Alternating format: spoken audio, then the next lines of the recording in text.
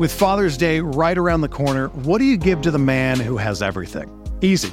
You give him an experience he'll never forget. You give him Omaha Steaks, because a world-class dad deserves a world-class steak.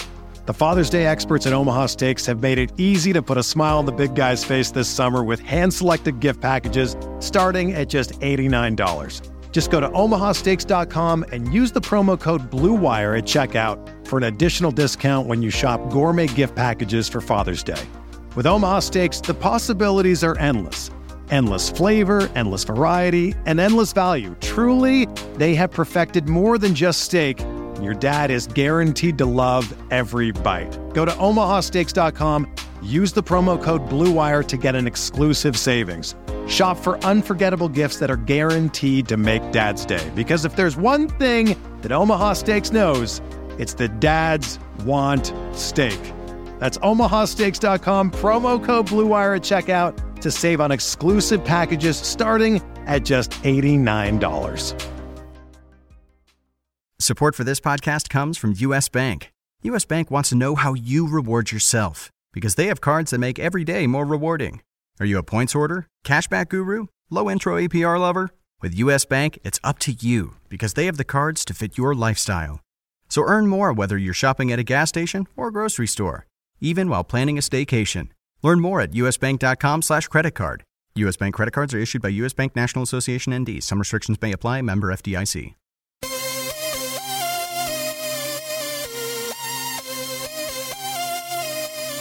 Welcome, everybody. Another episode of the RotoWire DFS podcast, sponsored by FanDuel. I'm your host, Joe Pisapia, and with me always on Fridays is Sergeant McKechnie, John McKechnie, joining us. What's happening, my man?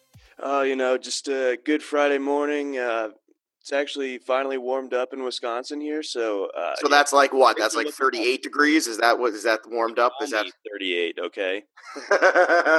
How was your Baltimore trip last week? It was excellent. Went to the O's game that Friday night. Saw something I'd never seen before. Wade Miley got nailed with two comebackers right back to back. I'd never seen that before. You were at that game. That's right. I forgot.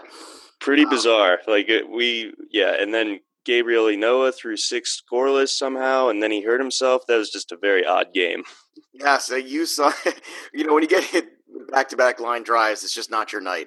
No, clearly not. You just say, okay, boys, you guys handle it from here. I'm going to take the rest of the night off. But we never take a day off here on the podcast at RotoWire. So let's get to your Friday slate. Let's start at the top of the pitching board with Clayton Kershaw at Colorado. Now, this is the cheapest Kershaw will probably be all year at $9,800. But it's in Colorado. Are you willing to go the Kershaw route? What do the numbers say? Lay it on me, Johnny. All right, so Kershaw's got 18 career starts at Coors, and he has a 4.71 ERA. You rarely hear Kershaw in an ERA above 3, mentioned in the same sentence. His whip is over 1.3. These are his worst numbers other than at PNC Park, but he has a ton more starts at Coors than he does at PNC. He still has a really good strikeout rate, as you'd imagine, though, still striking out over one batter per inning. So really you kind of have to weigh it out. Like you said, this is the cheapest you're going to see Kershaw probably this entire season. And then Cueto's the next guy down on the board, and it's not really a Cueto problem for me. It's just I don't trust the Giants at all. That I hate to use the cliche dumpster fire, but that's kind of what the Giants are at this time. So Kershaw, I don't think he's as bad of a play tonight as you might expect for Coors, even though the Rockies have been so good at home this year. I think the Coors factor is going to knock down his ownership percentage, so I think Kershaw might be an interesting play tonight. Yeah, despite those numbers. I get what you're saying about Cueto. Cueto's been really good this year. He's that quality start kind of machine. But, yeah, the Giants are a little rough. I can understand the people who want to fade Cueto tonight on this slate, but I keep looking at him not being double digits. And I still think that there's opportunity there for Cueto personally. I still think you can make the case. Let's go down a little bit more, talk about Ervin Santana. He's at Cleveland against Josh Tomlin. That certainly on paper seems to work. Oh, absolutely. Yeah. Tomlin, I think, is going to get lit up. I imagine. I think once we get into the batters, there's some Minnesota guys that I'd be interested in putting in my lineup this evening. That offense is clicking. Cleveland's offense probably hasn't really hit its stride really yet. Brantley's been banged up. Kipnis just really hasn't been Kipnis to start the year. So this isn't, the Cleveland offense that we were expecting. So I think Irvin, plus the way he's been pitching, I think he's an interesting play as well. All right, let's talk about Tanner Roark. I know there's some weather potentially in this game, but he's at home against Philadelphia, and that's a lineup that we know has some strikeouts in it for sure. He's got Nick Pivetta across the other side from him. I mean, I feel like Tanner Roark is a really safe, especially on two-pitcher sites, he's a really safe guy to go with, where you're going to get a lot of foundation. You're going to get 6 quality innings out of him with potential for more. And, basically at minimum a 25-point guy with probably the upside for maybe 10 more potentially if he gets that win. I could see that, but at the same time, do you think that you'd rather pay $400 more for him, or do you see like a Matt Harvey implosion coming, with all the just sort of noise and trash that's been around the Mets all week? I'm glad you brought up Harvey, because I think Harvey is exactly a very polarizing guy. I would not be shocked tonight if there were some people playing the Matt Harvey card, and I understand why. I don't know if Milwaukee's the first place I want to play it. That's just me, because of all the ballparks and all the gin joints and all the world. I don't know if that's like, it's Chinatown. Wrong movie. I think. I thought you would be. I'm impressed. I think you were young to get that reference, and then you came up with the Chinatown one. I'm very impressed. Off the top rope. Look at you, man. You're a rock star. But I do think Matt Harvey is going to get right. I can understand if you're doing multiple lineups or multiple pitchers tonight on a multiple pitcher site, maybe potentially wanting to go there and have some shares of him, because I do think the ownership will be very low. Personally, I think the $400 difference is worth it for Tanner Roark because of the foundation. Okay. I do think Matt Harvey will get right. If this was Matt Harvey, let's say, I don't know, at the Marlins, right, on the road, if this was Matt Harvey maybe at Pittsburgh, that's a whole different story. At Milwaukee's where it gives me pause. All right, Dylan Bundy, your guy for the Orioles, certainly been good so far this year, although a lot of the numbers will justify that perhaps there's a little bit of smoke and mirrors going on with that. He's got Danny Duffy on the other side. But you go with the kid who's hot, or you go with Danny Duffy, who has more of a strikeout potential? Because so far, that's the biggest knock on him so far. And Dylan Bundy's strikeout rate's been, let's say, not where you want it to be. No, and his velocity isn't quite where you'd want it either. I think he sits closer to the low 90s when you get that top prospect buzz, you expect more mid 90s. But yeah, he's been really effective with his off-speed pitches and things of that nature. So he's been able to navigate his way through some quality starts. I really just like the fact that Bundy kind of dodged a bullet in facing the Nationals lineup that's tops in the league in terms of weighted on base, and gets to go against a team that is at the bottom of that list in the Royals. But at that same time, boy, I think Danny Duffy's going to give the Orioles a lot of trouble. I think he's that kind of hard throwing lefty that can induce the strikeouts. Obviously, kind of like you said with the Phillies, the Orioles lineup has a ton of strikeout potential in it, top to bottom, essentially. So I'm not looking for Bundy to get a ton of run support, but I also don't see a ton of runs being pushed across on him. So he's interesting, but I think Harvey or further down the list, Corbin would probably be. I'm glad that was the next spot I was going, and I'm glad he was on your sheets too, because I'm looking at Corbin and he's coming off that Coors ass kicking. Let's be honest. I mean, we all know what happens there. So the ERA got a little inflated, but up until there, I know it was San Diego. I understand that he had some, a little bit of inflation strikeout rates, and maybe the strikeout rate's never going to be super high with Patrick Corbin. He's probably not that guy. Mm-hmm. But at the same point in time, I think Corbin's pitched very well this year. I think he's getting back to that respectability level where he was a few years back prior to the surgery. And at 7,600 against a Pittsburgh team that's scuffling right now, they got dominated by Greinke last night. I expect Corbin to go out there and be very strong again.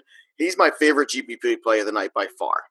Yeah, I think we're completely in agreement there. And he's been, for how good he's been on the season as a whole, he's been really, really good at home. He's got a 1.5 ERA at home, over 23 innings of work. So, we got a bit of a sample, a few starts there to work with. And then the Pirates, they've gone from a team that you're using a bunch of their bats every single day last season or the season before to a team that you're, kind of looking at your pitcher to dominate these days, it seems like. So Corbin for me, and then I think that he'll obviously get that run support that you look for.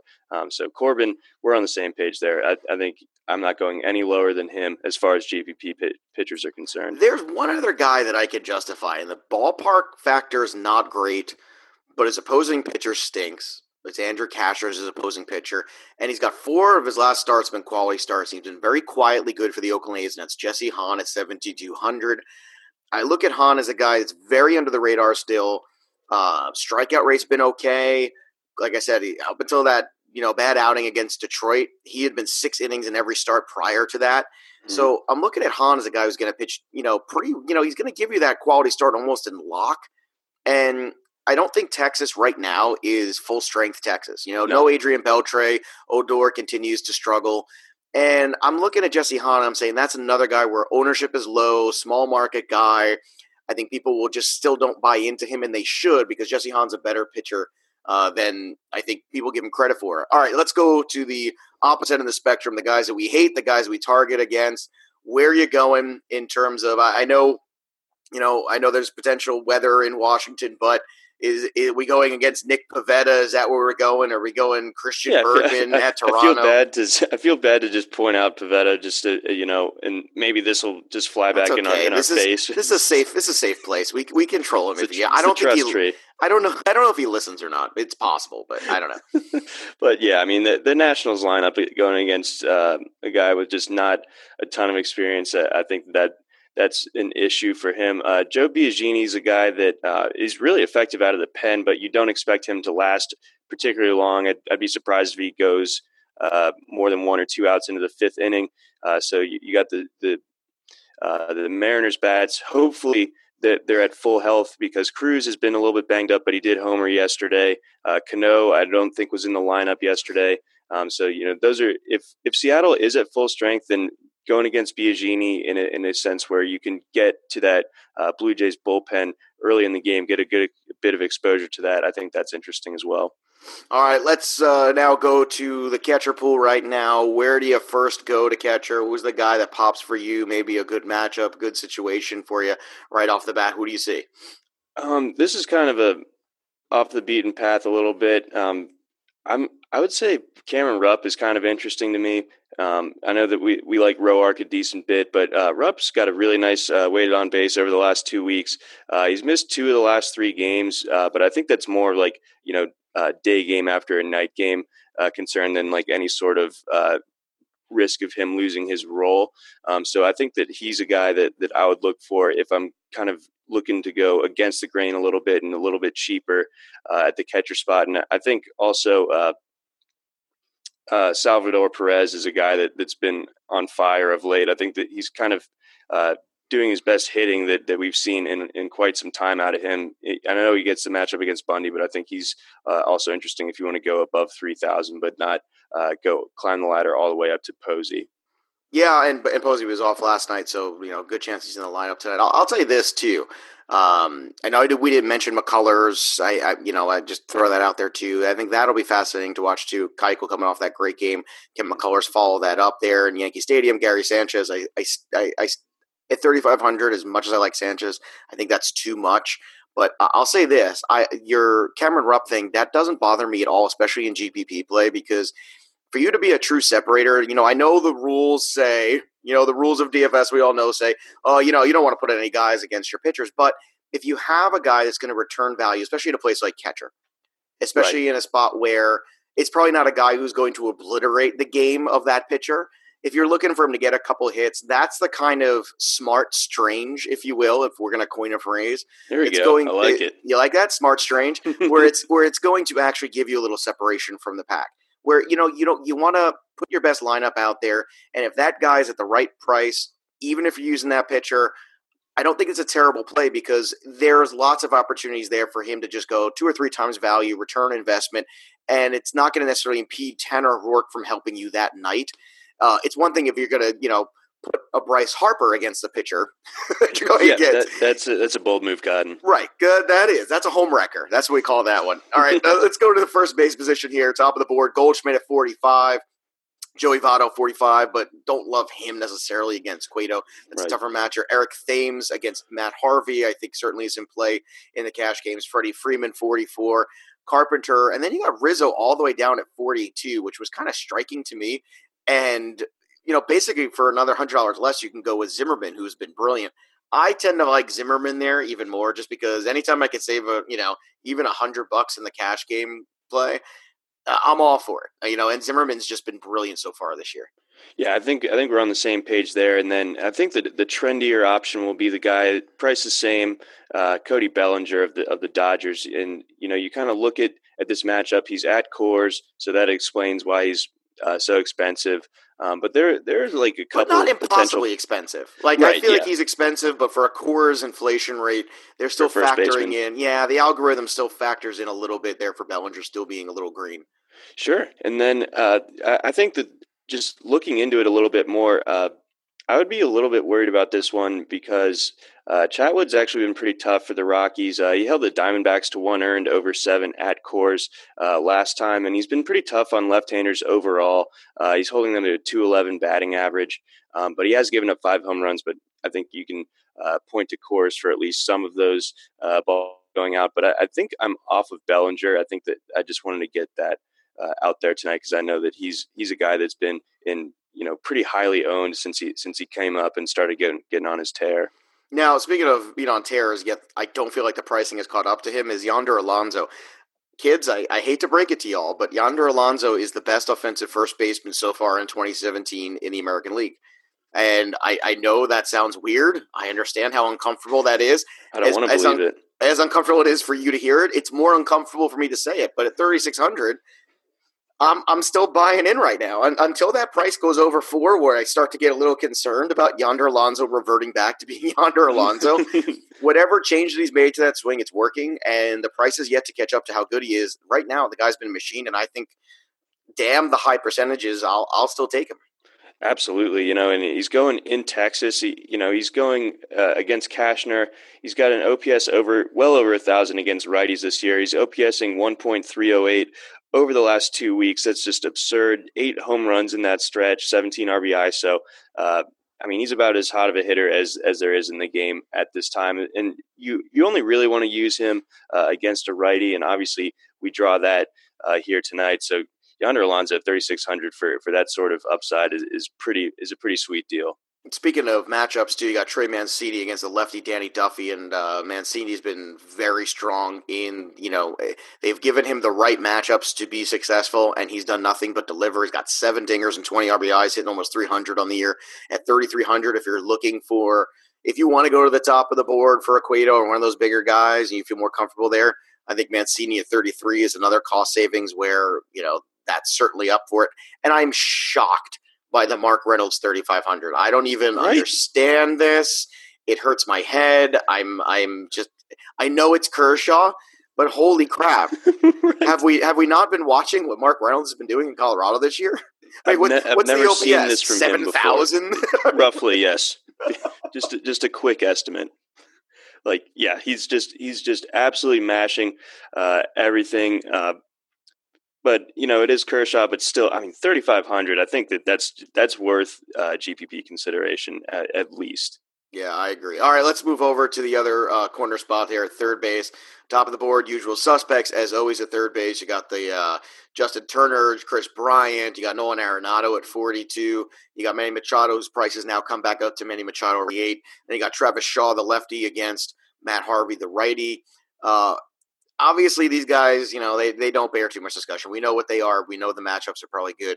Is there somebody underneath that grouping that you feel is worthy of the price, worthy of your attention tonight at third base? Is it Jake Lamb against Glasnow? Because, that's where my mind goes. Yeah, right off the bat, you see him drawing that matchup against a righty in Glasnow, who seems to be turning things around a little bit. A couple back-to-back starts that have been pretty strong, but I still trust Lamb's bat over Glasnow's arm at this point. So 3,500, that makes a lot of sense to me. I really like Miguel Sano as well at 3,600. He's up to 9 home runs on the season. Tristan Cockcroft, fired off a tweet last night talking about how his plate approach is totally different than what it once was, where it used to be you play him last year and it's just like, well, if he gets one home run and then strikes out 3 times, I guess it'll be okay. But he's not really chasing anything out of the zone. He's in the top 10 in baseball in terms of players not chasing out of the zone. So that's obviously very encouraging to see. He gets Josh Tomlin. I think he's a guy that you can easily imagine Sano taking him deep as well. So Sano at 3,600 makes a lot of sense. Yeah, I would definitely agree with that. I want to say, though, that he's the king of the 3 outcomes this year. It's almost 60% of the time where it's a walk, a home run, or a strikeout. Now, the 2 outcome was a problem. When you had that third one, which is, going back to what you just mentioned there, that helps. That third, that walk is a 3 big points. deal. Yeah, it's a huge deal. It's a difference of you making a pay line and missing a pay line. Is there anybody else at third base that catches your eye that you feel might be another potential gain, or is that pretty much it's Sano, it's Lamb, and then obviously the regular old guys at the top? I think Evan Longoria is a little bit interesting. I know he's off to a bit of a slow start, but I'm not particularly buying Porcello at this stage. It's going to be at Fenway. So I kind of found if you are going Kershaw, so you're going expensive at pitcher and you want to go a little bit cheaper at your corners, Logan Morrison and Longoria, they've been hitting 3-4 in the lineup lately. Morrison seems to be really clicking, 5 home runs over his last 2 weeks. And Porcello's given up 6 home runs at home this year and only 23 innings pitch. So the Rays might be a little bit sneaky tonight. And I would definitely, if I'm going to get some Rays, I'm going to have Longoria in that mix. So at 3,100, he makes some sense to me as well. All right. Second base, Robinson Cano. Go ahead. Take it from there. I'm just gonna lay it up there for you. Go ahead. It seemed like the entire first month of the season, we were like, why do they price him like this? Why is he, 30? Why are these scrubs, priced like 500 ahead of him? Obviously, like we mentioned, he's coming off a sore quad, but if he's in the lineup tonight, you gotta the quad. I mean, although it's been bothering him, it seems like it's bothering him in all the right ways because he's been pretty darn good this week with the quote unquote injury. Yeah, and then, as we mentioned earlier, do like going against the Blue Jays a little bit tonight just because that starter, no matter how effective he's going to be, he just doesn't have that many bullets yet. So he's not going to go more than 5 innings. Cano, 4,200. Lock that in if you want to go expensive at that spot because I like him even better than Daniel Murphy this evening. Now, I know with the Logan Forsythe injury, Chris Taylor's been filling in for a little bit, but the question is 3,800 buying in on him. I can't personally. Nope. I think there's better ways to spend money. And I'll tell you this much, too. If you're trying to figure out around that range, I look at the same exact price as Starlin Castro, who last year the numbers at Yankee Stadium were so stark. I mean, his numbers were so great at Yankee Stadium. He was so bad on the road. And this year that trend is basically continuing where they're not as stark, but still a much better player. Now, I know he's got a tough matchup against McCullers, but right now, Castro in that ballpark this year again has been basically money in the bank. Right, and so to this point in the season, I've never used Castro and really regretted it. I think he's a guy that just produces pretty much on a nightly basis, and then like you mentioned, especially at Yankee Stadium, he's a guy that you absolutely have to consider. So 3,800, if you're picking between him and Chris Taylor, Taylor might be only interesting because I imagine his ownership, even with the Coors bump, will be pretty low just because 3,800 does seem ridiculous for a guy like Chris Taylor with the lack of track record, at least compared to Castro. But I give the lean to Castro for if we were doing just a cash second baseman between these two. Now, speaking of ridiculous, DJ LeMahieu, I know it's Kershaw, but 2,900 in Colorado. We just talked about the Kershaw numbers being, 4 and 7, right? 4.7 ERA, somewhere around there. I mean, come on, guys. Let's not be ridiculous here. I mean, there's a lot of reason to go against Kershaw tonight, and not just from some of these bargains. Right, you're basically getting bargains on some of these Coors guys, and as great as Kershaw is, it's still Coors. Now, is it the only lineup I want to put out there? No, but it's certainly one that I would strongly consider. The other guy that I want to consider before we move on from second base is A guy who's moved into the cleanup spot and been very good since then, and that's Neil Walker. He's at Milwaukee, very favorable park. Matt Garza, a very favorable pitcher. I think at 35, that's a guy that you like where he's hitting in the order, and I think is a good value. Let's move on to shortstop. Top of the board, Corey Seager in Colorado, 4,300. That's, not a surprising one whatsoever there. Now, in Colorado tonight, he's going against who is that? That's Tyler Chatwood. So you got the righty matchup. So this is one of those spots where Tyler Chatwood, right-handed pitcher, against the guy who crushes right-handed pitching in Colorado. Yes, I'm okay with 4,300 for let's face it, still a pretty slender position at shortstop. I'm okay with going top of the board here. Yeah, I when I put my lineup together, and it's one that had Kershaw just so I could kind of explore some of the value bats, but I still went top of the board here as well. I went with Carlos Correa actually at 4,000 at Yankee Stadium. He has really nice career numbers there, and he's starting to really kind of come around and starting to mash like we all expect him to. So if you don't go the Seager route, then I really think that Correa will be worth that $4,000 price tag. But man, Seager and Coors against a righty, it's hard to imagine where you say he's too expensive. Like probably closer to like 4,800 is when you're like, yeah, I can't do it. Well, right. I mean, but especially on a night where other Coors guys aren't that expensive, because Kershaw, it's not your typical Coors, play. You know what I mean? Like, it just from looking, like, normally you're going to have to make a concession for the guys in Colorado and how much they're going to cost. You don't have to make that as much. So if you want to pay up for Seager, I think this is one of the easier slates to do that in. Is there anybody else at shortstop that, you could justify trying to go cheap on? Let's see here. Because nobody pops to me, like, especially when you got the two guys that we already mentioned.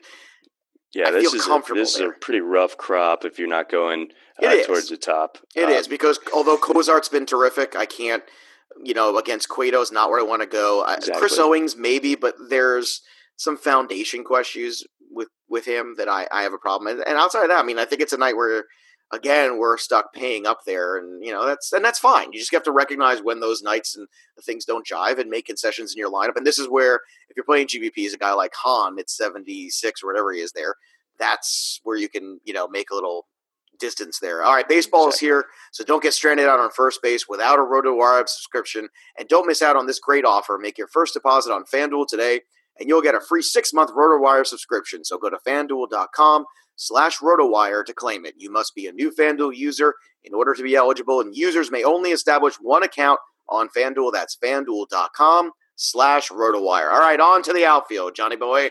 Let's go there. Where are you going? Outfield, who pops for you right away? Let's say top of the board guys, usual suspects, Harper, Betts, Judge, Stanton, Nelson Cruz. Any of these guys, this top $4,000 range, do it for you? Does Pollock against Glasnow do it for you? Pollock always does. He's a guy that's threat for extra bases every time. He's a threat to steal a base. He's such a good base runner and such a good contact hitter that it's tough to imagine him going for less than double digits this evening. I think that the Boston outfield pairing, the expensive ones of Betts and Benintendi, are intriguing. I think Betts has moved back to the leadoff spot, and I know that he homered on Thursday to kind of break that one open in Milwaukee and kind of save the Red Sox from a sweep out here. And then if you really want to go super expensive, the classic Trout or Harper, I would lean Harper unless the weather really does end up playing a factor, because Trout got back in the lineup last night but went 0 for 4. You don't really see that from him particularly often. He's just been a little bit banged up of late. So I think Harper, if you want to go the uber expensive route, would be my guy. It's amazing to see Michael Conforto up to 4,200 now after a month. And I know he's dealing with the hamstring issue, but I just needed to say it out loud. I think that's it's one of those things where you just got to say it. How about Yasiel Puig at only 4,000 in Colorado? And how about Jock Peterson, another guy too who's been playing better, hitting at the top of the order, starting to hit the ball the other way, starting to do some better fundamental things. And you got Charlie Blackmon, 3,800, another guy you can add to that group with Reynolds and LeMahieu that are just, well, it's Kershaw, so we're just, everybody's getting a huge discount salary-wise. Yeah, I know it's a little scary, but I can't help but feel that somebody's going to make some money on that potentially tonight.